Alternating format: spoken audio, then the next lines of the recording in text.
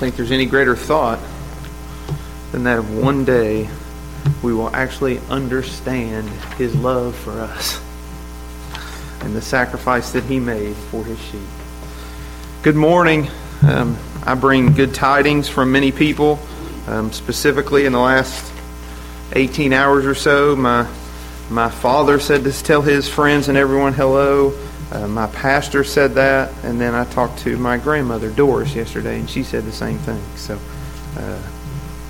it always brings a smile to my face when I talk to her, and I know just the thought of her would make you guys smile as well. If you would, open your Bibles to Psalm 88. Psalm 88.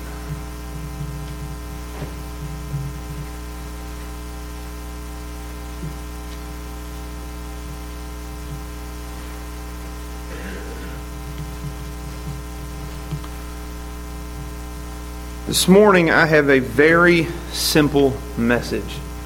Very simple. I will have just two particular questions that I hope when this message is over that you will be able to answer them. It would be wonderful if you'd be able to remember the two questions.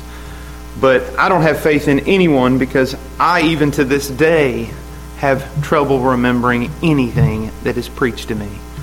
My wife, just a couple of weeks ago, had nursery.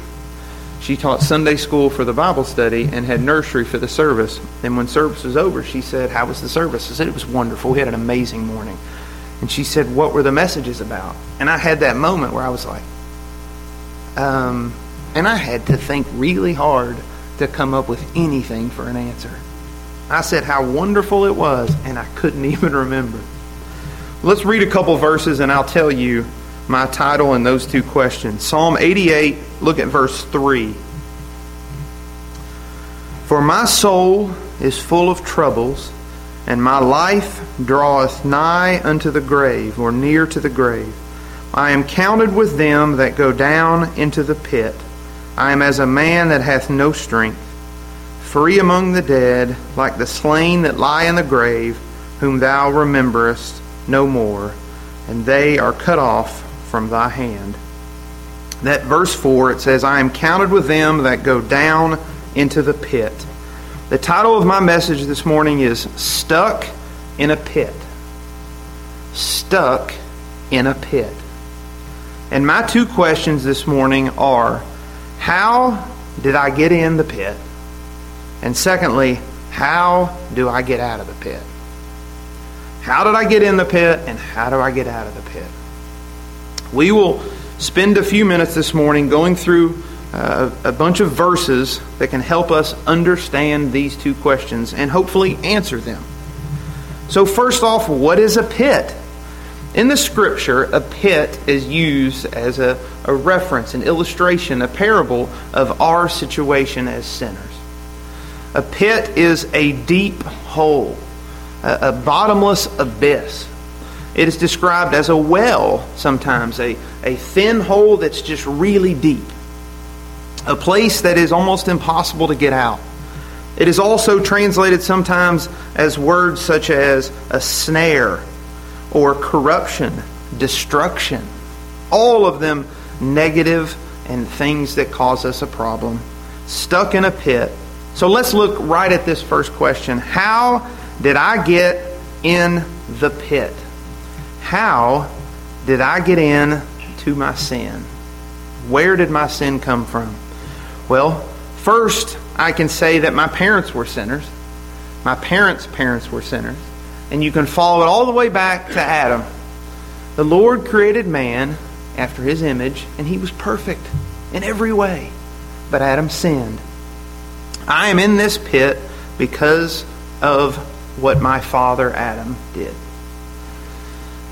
Now, that can be a difficult thing to reconcile. How's it fair? Come on now. I didn't do anything wrong. He did it. Thousands of years later, how am I the one paying the price for this? Why am I in the pit? Because of what he did. Well, another reason that I'm in this pit is because I myself am a sinner. I've never had a time in my life that I could genuinely argue that I am not a sinner. Now, I've argued it I remember plenty of times arguing that I didn't do this, I didn't do that, I'm not that bad, all those types of things. But I'm a sinner. I'm a sinner by my father. I'm a sinner by practice. I'm a sinner just because that's who I am. So often people want to argue with that term. But if you've ever sinned, you're a sinner. If we want to go really simple, and if you want to call someone a thief, people would take offense to that. If you walked up to a stranger and I said, "You're a thief," they would look at you and be like, whoa, now hold on a second. I was with my children at the grocery store the other day, and we were walking through the parking lot, and one of my children saw a shiny object on the ground. It was a quarter, and they picked it up, and they thought it was their lucky day. Well, I didn't say anything at the time. I understand. I've been there. I would have done the same thing if I had seen it first. But that wasn't their quarter. That was someone else's. They picked it up and put it in their pocket and took it. They're a thief. If someone commits murder, do you think if they do a lot of really good things after that, they can ever say, "I'm not a murderer"? If we sin once, we're a sinner. And if the Lord shows us who we are, we realize really quickly that's all we are. We're just sinners. That's all we are. Now, let me ask this question. Whose pit is this? Whose sin is this? It's mine. I have no excuse. I can't blame anybody for it. It's mine. I did it. And when did I fall in this pit? When did I fall into sin? Well, in the beginning, I fell into sin. It's my nature. But a better way to say this is, when am I not falling into my pit? When am I not digging myself a deeper hole? When we think of being in a pit, stuck in a pit that we can't get out of, we often don't think about what we're actually doing is our whole life is we're just digging ourselves deeper in the pit. All our time is just stuck in this pit. Now, it's difficult to reconcile. We don't even realize we're in a pit. And when we're young, we can't even see that there is a pit. And really, if we talk about how Adam fell into sin, this whole world is a pit. Just because the walls aren't obvious to us, and just because we can walk where we think we can go, because I'm going to get in a car after this and drive a long way straight away and nothing's blocking me, doesn't mean we're not in a pit. We are trapped by our sin. We are trapped by our nature. Have you ever just tried, just for a couple moments, not to have a bad thought? If I honestly try to not have a bad thought, you know what I do? Man, I have a bad thought. I mean, like the moment I tell myself, don't think about anything bad, don't. I think of either a new bad thought or one I just had again. We can't not do that. It is my sin. It is my pit. Now, how did the pit get there? Turn with me to Psalm 9. Turn with me to Psalm chapter 9.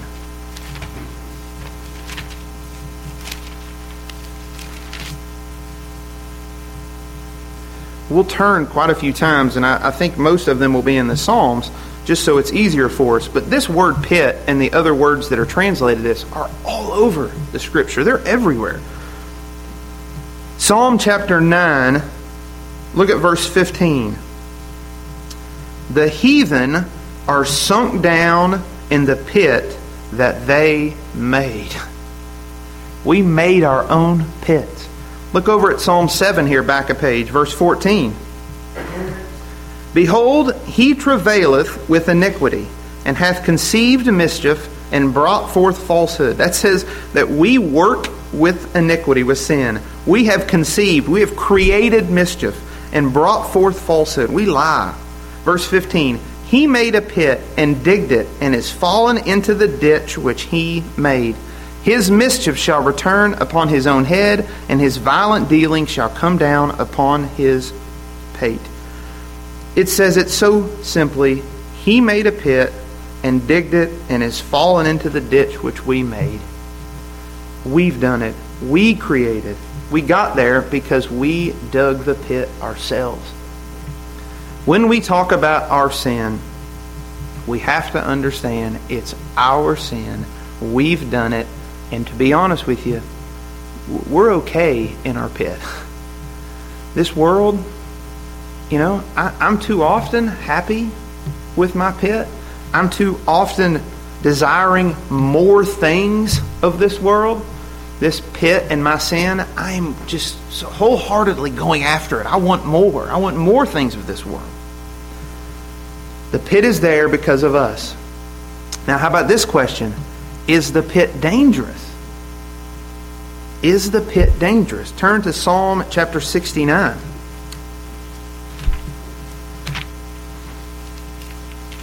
Is the pit dangerous?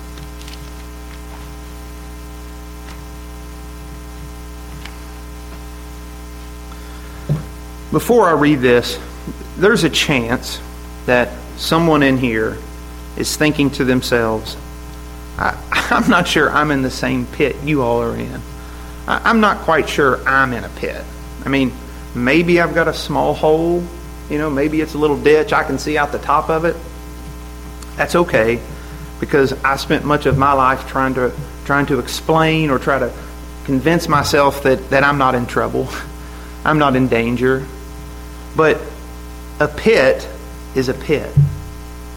Whether we think we can get out or not, we're stuck in this pit. Our sin is something that, we'll get to this next question, how do I get out of the pit? Something that we cannot overcome. In Psalm 69, in verse 15, it says, "Let not the water flood overflow me, neither let the deep swallow me up, and let not the pit shut her mouth upon me." Psalm 89, it says this, don't turn to it. "What man is he that liveth and shall not see death? Shall he deliver his soul from the hand of the pit," or the grave? Our sin is going to kill us. The wages of sin is death. That's just the truth. It says that throughout the Scriptures. That's why no one who has ever sinned can survive. This flesh must die. This flesh is sin. We must die. And it says here very simply, what man is he that liveth and shall not see death? We will die in this pit. This pit will kill us. It says there in verse 15 of Psalm 69, "Let not the pit shut her mouth upon me." Don't let me be swallowed up by the pit. How did I get into the pit? I have sinned. I have dug my own pit and fallen into my own trap. It is me. I'm the one who's done it. And it's you. I don't need to call you out. Hopefully you're sitting there thinking, it's me. We are the reason for the pit. We have dug it. We have jumped in it. Now, it says we fell into the pit, but let's be honest here. We jump into it. We just dive right into our sin. We are the reason that we are dying in our sin. So let's move past that. Let's get to the second question. We can say all this we want about how do we get in the pit, but what's the important part? How do I get out of the pit? How do I get out of this pit? How do I get out of my sin? How do I find a way for death, for this pit not to swallow me up? I don't want to die in my sin. I don't want that. I don't want my transgressions to be the end of me. Okay, so how do I get out? Can I get myself out? Can I get out of the pit? It's a simple answer. No. Some of us think we're strong and we could somehow flex our way out of the pit. Some of us think we're smart. We can figure a way out of this pit. Some of us think we're tricky and sneaky and we'll find a way that no one has ever found before out of the pit. Some of us think that we're not even in a pit. But let me tell you, you cannot get yourself out of the pit. The Bible is full of people who think they can get themselves out of their sin. We can't. All we are is sin. How could I possibly get out of something that's all I am? If I say that every single thing I do is sin, how can I then do something to get out of sin? Okay, let's make this a little easier. Can someone else help me get out? So I can think of a few ways to get out, but I can't really get out on my own. I just need a little help. Well, someone could throw a rope in, but we would just look at the rope and say, I don't want out of my pit. Someone could give us an idea, and we would say, no, I'm too smart for your idea. I'm going to figure my own way out of the pit. I'll use the illustration of one of my children desperately wants to know how to tie their shoes. And they're too young for it, and they don't really have the dexterity to do it and everything. So oftentimes when we're in a hurry, I am like, here, let me tie your shoe for you real quick. And they're like, I want to tie the shoe. Well, they know they can't tie the shoe, so what they resort to is, will you help me tie my shoe? Do you understand how difficult it is to tie a shoe with someone who doesn't know how to tie a shoe? They want to hold one of the laces and me hold the other lace, and somehow we're going to figure this out. And I'll say, no, lay that one there, and I'll put this over top of it. Well, then they try to put theirs over top of mine. I say, okay, then you've done yours, so I'll go around this way. And then they say, no, I'll go around this way. And all we end up is we just end up in a knot. And I get frustrated, and I'm like, let me just tie your shoe. If we try to do it ourselves, we can't. Someone else trying to help us do it just ties us all in knots. Another sinner helping a sinner not sin is just comical. We cannot save ourselves, and someone else can't help us. And false religion has spent so many centuries trying to find a way. Well, actually, I take that back. They can't find a way. And honestly, I think they know they don't have a way to help us save ourselves. But it's still a lot better message for someone who doesn't think they're a sinner to hear that they can get themselves out of their sin. So if I can't save myself, someone can't help me save myself, what about another man saving me? How about that? So I'm a sinner, and if someone tries to help me save myself, I'm going to mess it up. So what if they do it all for me? Well, what man can possibly do it? All men are sinners. If a man is involved, or I'll say if a sinner is involved, we will not be saved from sin. I know that sounds silly, but that's like trying to find an anecdote from something that everything has the same poison in it. We can't do it. Turn with me. Well, actually, don't turn with me. Let me express this. I tell my children all the time, don't use the word hate. We don't need that word. It's too harsh. You can say you don't like something, or you really don't like something. Just don't use the word hate. But I'm going to use the word hate. I hate it when a sinner tries to tell another sinner that they can save themselves. It angers me so much, because the Bible tells us over and over again, the wages of sin is death. And what we're going to get to here in a second tells us we can't save ourselves. Listen to this. In Luke, this is such a great illustration of what false religion tells themselves, but they don't get it. And the Lord spake a parable unto them, and said, Can the blind lead the blind? Shall they not both just fall into the ditch, into the pit? That's all we are. It's just the blind leading the blind. If we didn't know any better, I would be in the exact same place, spouting something off about how you need to do this or I need to do that. But thankfully, we move on to the next part that says, if I can't save myself, if no man can help save me, and if no man can save me, what hope do I have to get out of the pit? Turn to Psalm chapter 40. Psalm 40.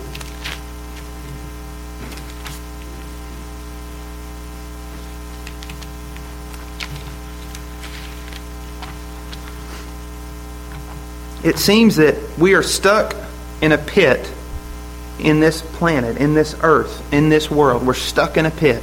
The pit is of this world. The whole world is the pit. So what hope do I have to get out of the pit?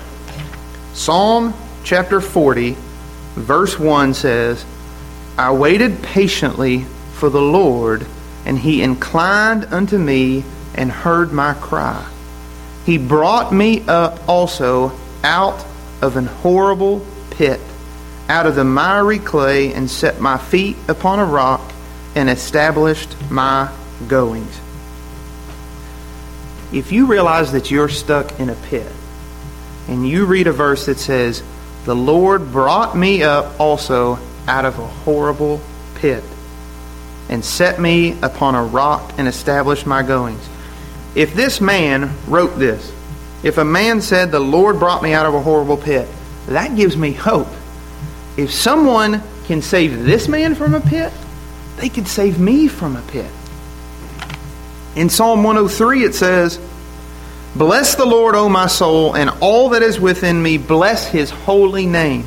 Bless the Lord, O my soul, and forget not all his benefits, who forgiveth all thine iniquities, who healeth all thy diseases, who redeemeth thy life from destruction. And that word is translated the pit.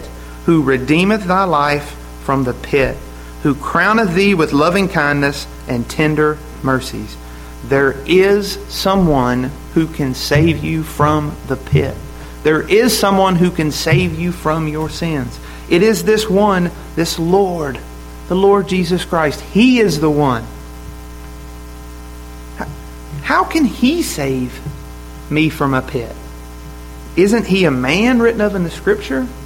Didn't you just say that no man can help me? This Lord, he is the God-man. He did not commit sin. He is perfect. Now, what do we do when we realize that we're in a pit and we can't get out? I have imagined this quite a few times in preparing this message. What in the world would I do the moment I realized that I was in a pit and I exhausted all of my options to get out? Because the first thing I would do, let's just say I was in the middle of the woods somewhere and I fell in a deep hole. Well, the first thing I'm going to do is try to get myself out. That's just who I am. I am not going to resort to someone else until I'm convinced I can't get out. Can I climb out? Is there something in here to help me? But the first thing I do once I realize I can't save myself, I realize I'm in a pit and I can't get out, I'm going to cry out. I'm going to yell. And in that moment, that's a different cry than we really almost ever have to express. Lord willing, we won't have to go through that type of earthly trial to where we're in a situation of life and death and we're completely dependent upon someone else. But in that circumstance, because the Lord has shown us that we're in a pit, He's shown us our sin, and because He's shown us we can't get ourselves out, He's shown us that no other man, no other earthly thing can get us out. Once He shows us that, and we won't see it otherwise, once He shows us that, He makes us to cry out. He makes us to cry out. Now, if you think to yourself, if I fell in that pit, well, I'm going to cry out. That's the natural thing to do. It's only natural because He has shown us that we're in the pit. He has made us to understand we can't get out of the pit and that we need Him. He makes us know that. We cry out. Turn with me to Psalm 31.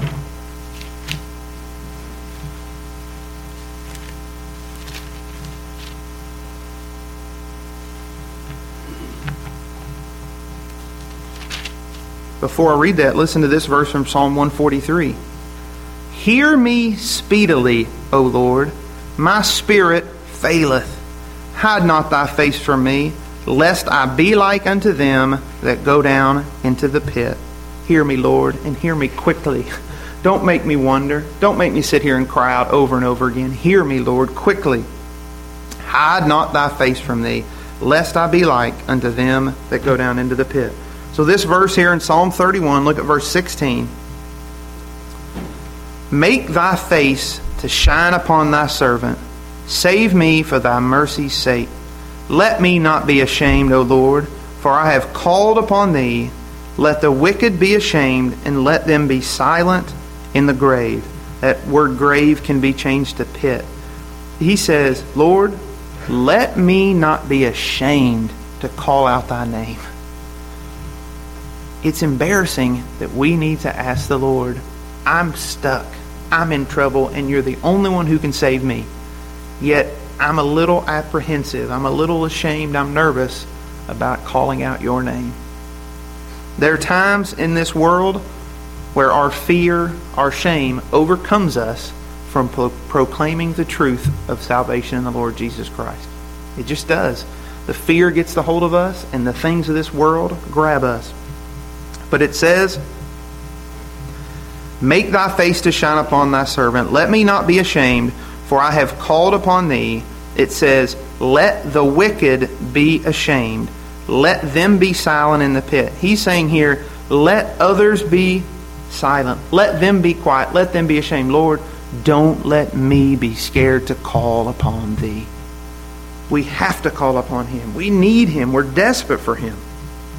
So what about this?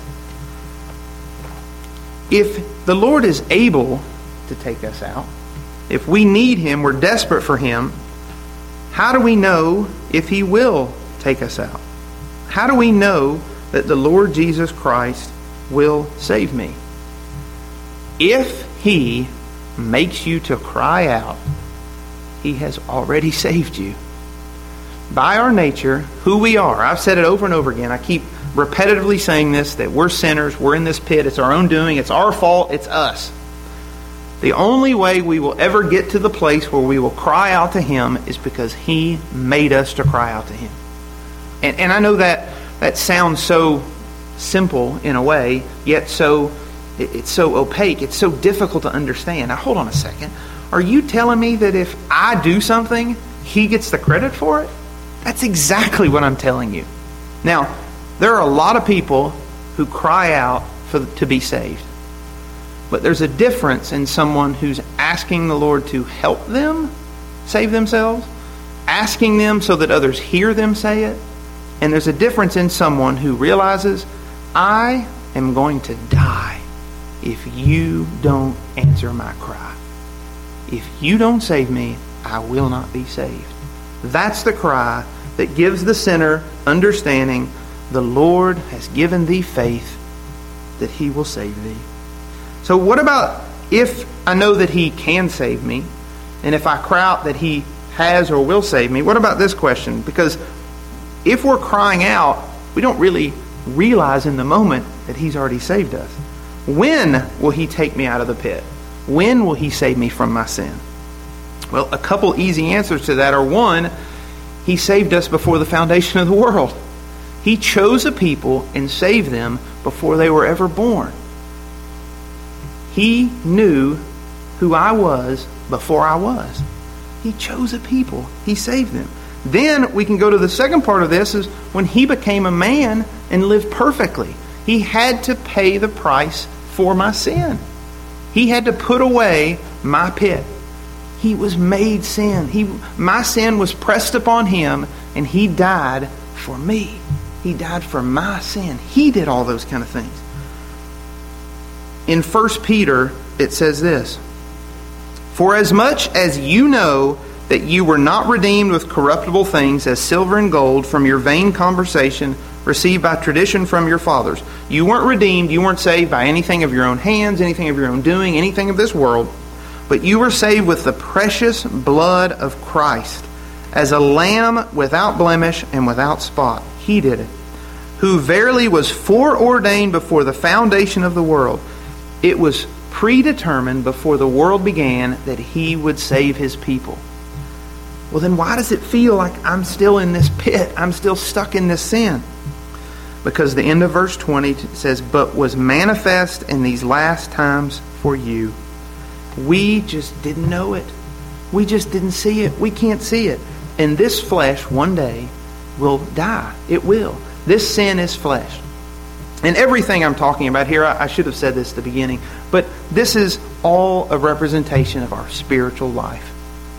This flesh is sin, and we will die. This flesh it's decaying, as you just said. It is day by day, moment by moment. It is just fleeting. It is just falling apart. The rate at which it falls is different for everyone, but there's an appointed time that all flesh will die. But spiritually speaking, the Lord Jesus Christ will save his children from their sin, from the pit. So we have we have a couple more things to finish off. How do I get out of the pit? Will I fall back into the pit? I mean, if someone saves me, if I fell into a pit and someone came, as the Lord does, reached down and grabbed me by the scruff of my neck, yanked me out of that pit, and set me on a rock and put me there, do you know what my first earthly thought would be? Where's the pit? I don't want to fall in the pit again. I'm worried about that pit. I was just trapped in that pit. I don't want to be back in that pit. Well, turn with me to Psalm chapter 30. Just across the page, actually. Psalm 30, look at verse 1. I will extol thee, O Lord, for thou hast lifted me up and hast not made my foes to rejoice over me. It just says here, I will praise thee, Lord, because you lifted me up. Verse 2, O Lord my God, I cried unto thee, and thou hast healed me. O Lord, thou hast brought up my soul from the grave, or the pit. You brought me up from the pit. Thou hast kept me alive, that I should not go down to the pit. Once He brings us out of the pit is no more. It's not that we don't have to worry about falling back into the pit. It's that He paid the price for our sin, and it's no more. Once He gets us out of the pit and sets us on the rock, which He's the rock, once He sets us there, the pit is no more. Our sin is gone. Like if we looked around to try to find it, how much would is there anything better if you fell into a hole in the forest and someone grabbed you out and laid you on the side on the ground right there? Is there a better feeling than looking around and realizing the pit is gone? Your trouble, the thing that had caused you all those problems, the things that it was going to be the end of you. You had no choice. You had no chance to get out of this pit. To realize that not only did someone save you from the pit, but they eliminated the pit. They took care of it. It's no longer there. We don't have to worry about the pit anymore. And finally, who gets the glory for getting us out of the pit? Turn to Psalm chapter 6.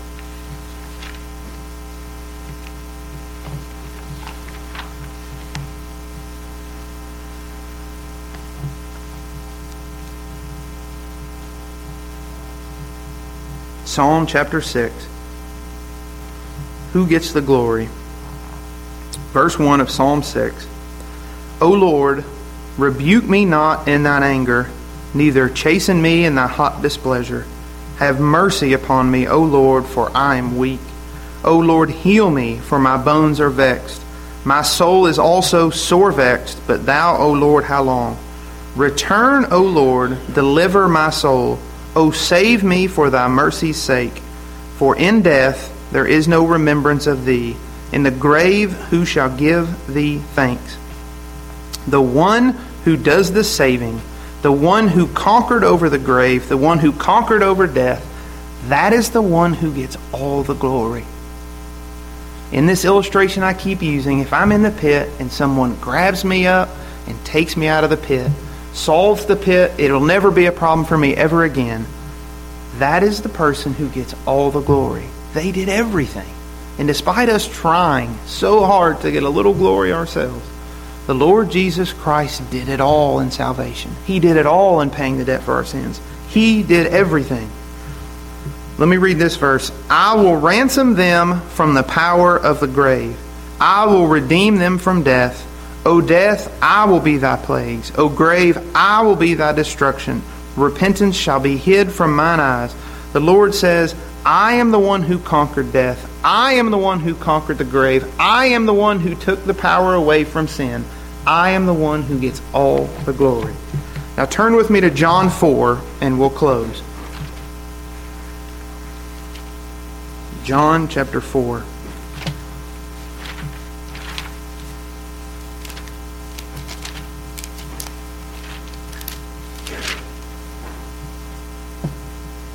The article in the bulletin, there were a couple of them that were appropriate, but the able to keep you from falling.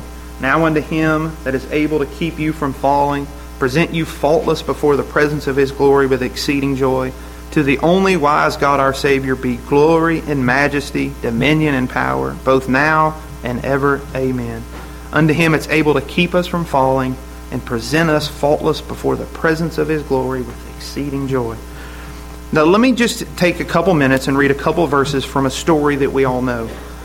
And I want us to think as we go through this, because I had said this earlier and described it. A pit sometimes is described as a well.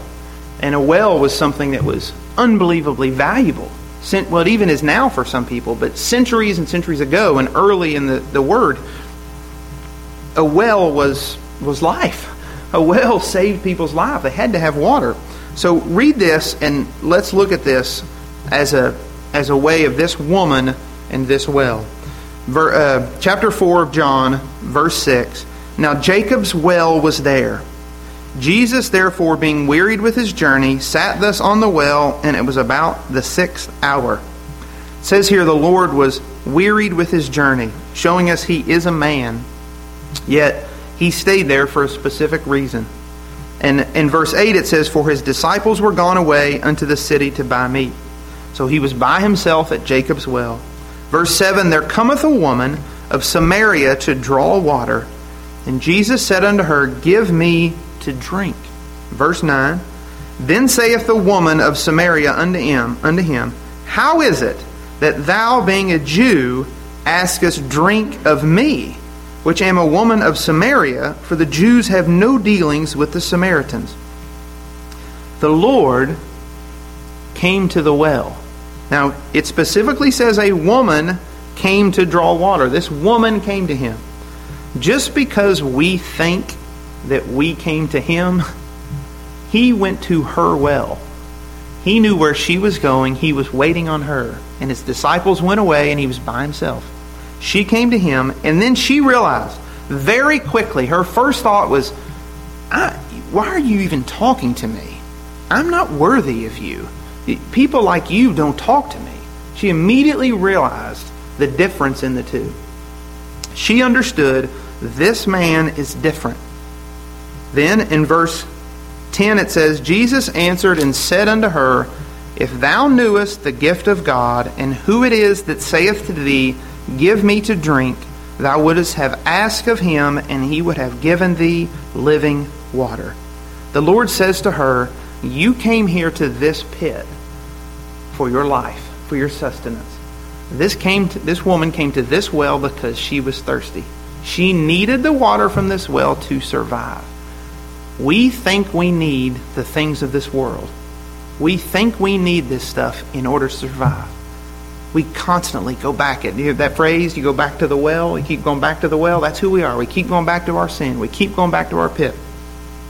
He says to her, if you knew who I was, you would have asked me for water. Verse 11, the woman saith unto him, Sir, thou hast nothing to draw with, and the well is deep. From whence then hast thou that living water? She says, I've been to this pit a lot. She goes, if you don't have a bucket, you can't get anything out of this. What water are you talking about?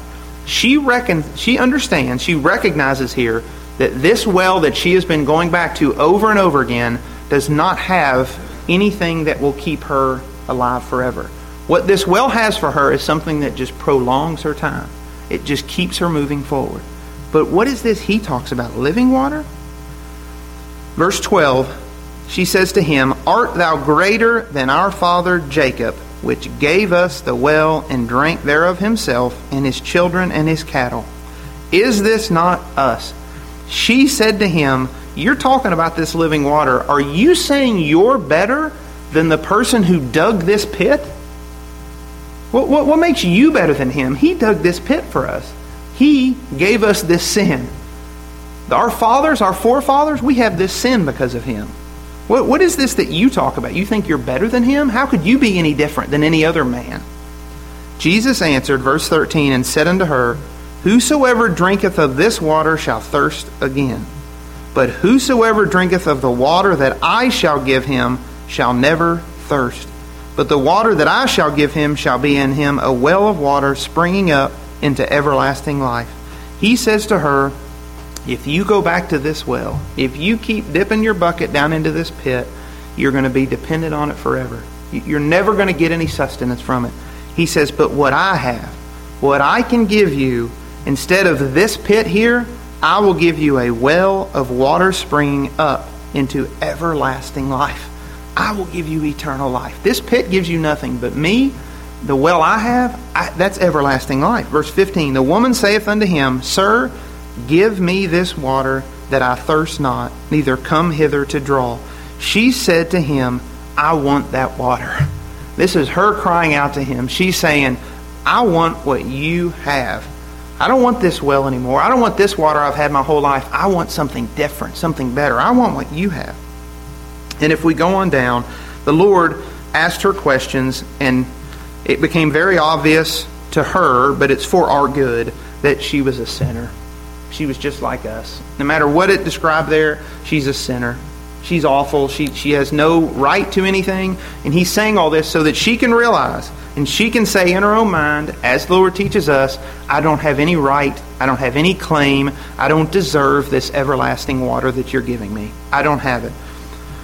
Verse 23 says, but the hour cometh, he's saying, and now is when the true worshipers shall worship the Father in spirit and in truth, for the Father seeketh such to worship him.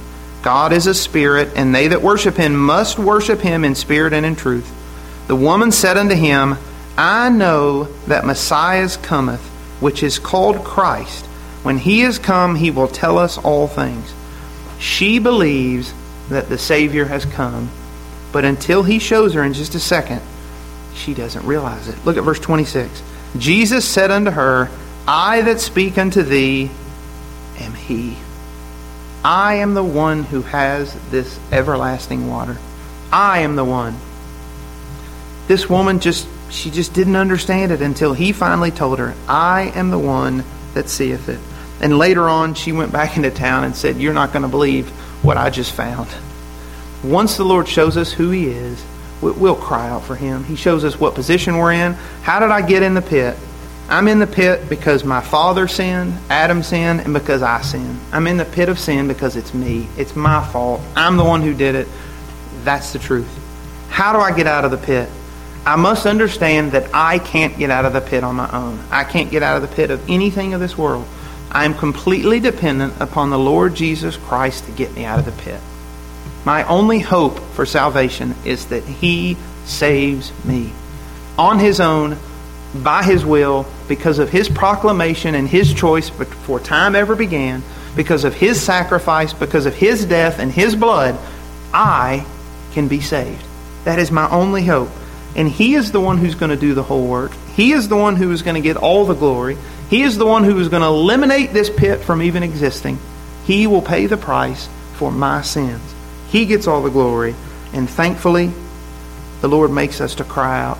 If you even, it comes in your mind, just do it.